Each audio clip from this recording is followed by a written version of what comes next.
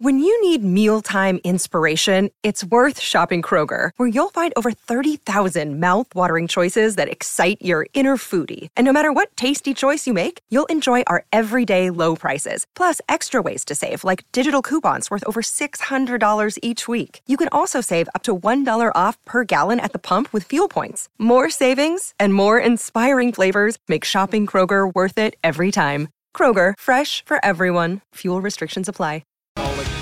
Smith, who's edging, taken in front of first slip. That's a very good catch by Thompson, diving away.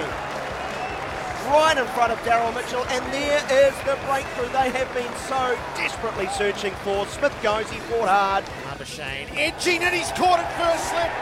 Cougar line strikes, and Labuschagne's long innings comes to an end with just one run to his name.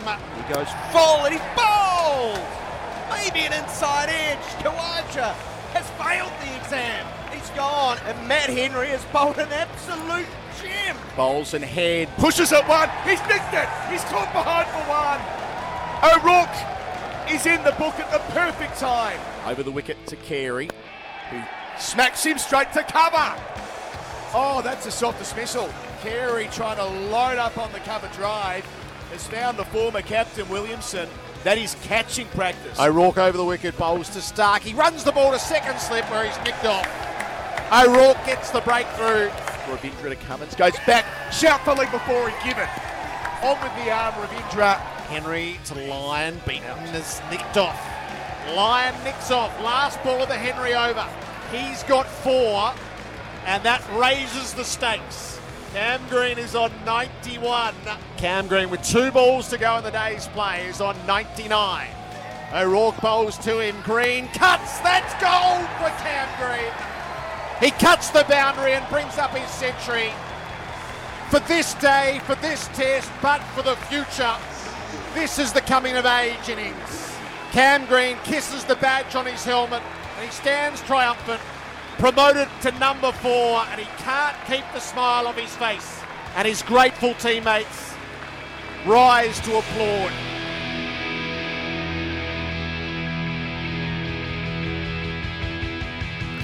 Kia ora, good morning and welcome into the show. It is the 1st of March and it is your Friday morning at 6:05 on SENZ Breakfast. Ricardo and Mitch McClenaghan are in with you while Izzy is away playing golf at the NZ Open Pro-Am. And Mitch, 279 for 9 at the end of the day's play yesterday. Feels pretty evenly poised. Almost feel like maybe we let them get away a little bit. We could have wrapped this up sooner. How do you feel about day one?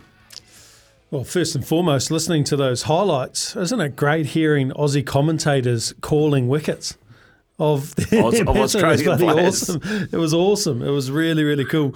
I thought the SNZ commentary team did a great job yesterday. It was a pleasure to listen to every time we got in the car to try drive the baby to sleep. But look, the footage that I did see, mate, I have to say the wicket's wasn't as green as we've seen in Wellington in the past. And it was probably half a day ahead of what we usually see in Wellington in terms of the movement with the new ball. I thought in that first session, probably Matt Henry could have had 4 or 5 early. I thought Usman Khawaja and Steve Smith negated that new ball nicely. But we didn't let them get away, which was really impressive to see, and it gave us the opportunity to get back into the game. Those 3 quick wickets in the second session kind of just got us probably to a point where I thought we were on top for a majority of the day, and then Cam Green, didn't he bat beautifully? I think you've got to commend the way he played. He came out with a game plan to Matt Henry, used his feet, stepped down the wicket, trying to meet the ball, not allow the ball to seam as much as it was earlier in the day, and it worked. It got Australia back into a position where, you asked the question, is it parity? Are they even? Yeah, I think they probably are even. I think if anything, I think New Zealand are probably just a little bit ahead. I don't think there's going to be as much for the new ball. For the Aussies. That being said, they do hit the wicket a little bit heavier than our bowlers do, but New Zealand, if you had have said at the start of the day you have Australia 270 9 for 9, I think they would have taken that. The average wickets in the first day at the Basin is 7. So if you look at it from that standpoint, you're a couple of wickets ahead of what usually happens there. Yeah, okay. Well, that does put it into perspective for us because, I kind of just was like, when we had them at 89 for 4, so you got 4 back in the hutch of their top 5, I was like, we could get these guys for maybe 220, 230. We're looking pretty good. So, but 279 for 9 is what it is. We'll get a bat today. It'll be a very Australian thing to not bat today, just to wait for this morning and then go, actually, we're going to declare. I think you're getting confused with England, mate. England probably would have declared it 84 for 4. No, look, they'll come out. They'll give Cam Green an opportunity to open the shoulders up.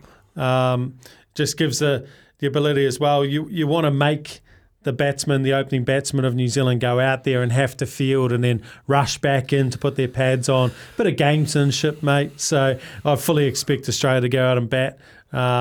Hopefully we can just wrap it up nice and quick because another 30, 40 runs on top of that score overnight, if they got through to 320, 330, that, in my opinion, on first innings, would probably put the Australians ahead. Yeah, interesting, mate. What about from a bowling point of view? Matt Henry, you mentioned him, what he did. He took 4 for, looked pretty good. We got a couple from Kuggeleijn, couple from O'Rourke. Ravindra got 1. But of our frontline bowlers... Why are you not saying Tim Southee? Well, because he didn't take any wickets. And he was... You're angling, mate. You're angling. You got all the texts in yesterday during the show. Tim Southee shouldn't be playing. Tim Southee's too slow. What do you want me to say? Well, no, I'm just saying, I've come around the wicket and I'm tailing this India. But... look, I'll tell you one thing. Yeah. Every time he came onto the bowl after that first spell... I kind of felt my shoulders drop and feeling like a little bit of pressure might be taken off. Not pressure, but wicket-taking ability might have been lost. I felt every time he came on it was going to be more of a containing role when we were probably in positions where we could have been more aggressive. So if that's what you want me to say, in terms of wicket-taking ability, I think we saw yesterday that while he didn't bowl poorly, he just didn't have the same wicket-taking ability that Matt Henry, Will O'Rourke showed. Even Scott Kuggeleijn showed that, while he's a bit erratic, he can still produce that delivery that opens up the innings, as what we spoke about yesterday in terms of what Scott would bring to this lineup. Yeah, what I was going to say is the thing that he had done against South Africa, while he wasn't taking wickets, he was throttling them, right? He was throttling the run rate and putting pressure on the batsmen, and that helped bowlers at the other end. But of our frontline bowlers, he was the most expensive yesterday, and he didn't take a wicket. That's when you start to go, well, what's he there for? Yeah, day one, I guess. It's a tough one, right? He's as a bowler, he can bowl pretty well. I thought probably Tim Southee, in terms of his links yesterday, he probably didn't bowl as well as you'd expect. He didn't bowl as full as he generally does. He didn't drag Steve Smith on the front foot early. He was able to play from the crease. A lot of the balls were going over the stumps, and that's not what Tim Southee needs to bowl. Tim Southee needs to be not afraid of getting driven at the start of play. And even then as well, he kind of flowed onto Matt Henry. His links were a little bit short at that first period as well. And you've got 2 quality openers. So, look, I think if New Zealand was going to get off to that start, they needed to expose that middle order to the new ball a bit earlier yesterday. Yeah, all right. It is 6:11 here on SENZ Breakfast with Ricardo and Mitch in for Izzy at the moment. Coming up on the show, the NRL Mole, Tony Adams, is going to join us out of Las Vegas. He's there for the opening round of the NRL. We'll catch up with him just after 7. Also after 7, Barry Tomlinson is going to preview the F1 season. They are in practice mode at the moment in Bahrain. First race is Monday morning New Zealand time. Izzy Dag is going to join us after 8 o'clock. We'll talk to him about his round yesterday, but he's also, it's Izzy versus the world this season. So every week we've got a different person going head-to-head with him on Super Rugby picks. Today it's Mitch, and then Nigel Tiley is in for our Love Racing update as well. Who am I? A new Tour 360 24 from Adidas Golf is available now at adidas.co.nz. But every Friday we've got a pair to give away. So we're giving away a pair of those shoes today for Who Am I? Here's clue number 1. I'm an Australian international cricketer with over 7,000 test runs. I'm an Australian international cricketer with over 7,000 test runs. Who am I? 8833 is the Temper Bedpost text machine. Text already through from Mark and Tauranga. Morena lads and Araha. Welcome back, Mitch. Big thanks to Paul the Party Mawadi. Loaded up on his tip of there being a 6 in the first innings at $10 and got a big fill up. I'm putting it down to Mitch being luckier than Izzy and not stopping bets you guys talk about. Yeah, we actually just spoke about that. We backed that one in, eh? We said if Aussie win the toss, jump on that one. So I'm glad you filled your bucket. Unfortunately, I still can't bet on cricket. So I missed out on that one, but I'm glad someone filled their boots. Awesome stuff. Yeah, first session it was rather than first day. But yeah, nice one, mate. Nice, Mark. Glad you got paid. All right, let's crack into this. Round 1, fight. All right, Mitch, 3 big questions for the day. Triple threat. Breakers point guard Parker Jackson Cartwright gave ESPN analyst Derek Rucker an absolute spray after the Breakers knocked Sydney out of the NBL playoffs. Parker was actually Rucker was part of the ESPN commentary crew, so they were actually courtside with the headsets on, still commentating and wrapping the game, and Parker's over to him, just giving it to him. Which I like to see, actually, to be honest. In fact, at the end of the day, Modi Mayor and a couple of the Breakers players went and pulled him away because he was just getting stuck right in. You got any audio, or are you going to reenact what was said? I don't think I can reenact what was said without getting a BSA complaint. But fair to say, Rucker had written an article that basically ranked the imports, and it didn't rank Parker very highly. Well, he's not very tall, is he? No, well, that is true. It's a height ranking. Height ranking. So I gave it to him. But it got me thinking, do you ever have someone in your career that just that you played with that really went after somebody, whether it's a commentator or a journalist or something like that, for something that was said about them? Or most of them just kind of, it's just white noise and they don't pay attention? Oh, yeah. There's been a few, obviously. Probably the one that comes to mind is obviously Kyle Mills when he went after the South Africans in that semi-final. I remember watching that as a kid back home and just going, what is going on here? In terms of attacks on journalists, yeah, people who read the media, you definitely hear guys actually hit the guys up, and you would know. Like if you say something on the radio that someone doesn't like, you get a message, you get that kind of stuff. And I know actually Mitchell Johnson got a bit of a spray from Mitchell Stark and the likes after he wrote that article about what happened with Justin Langer.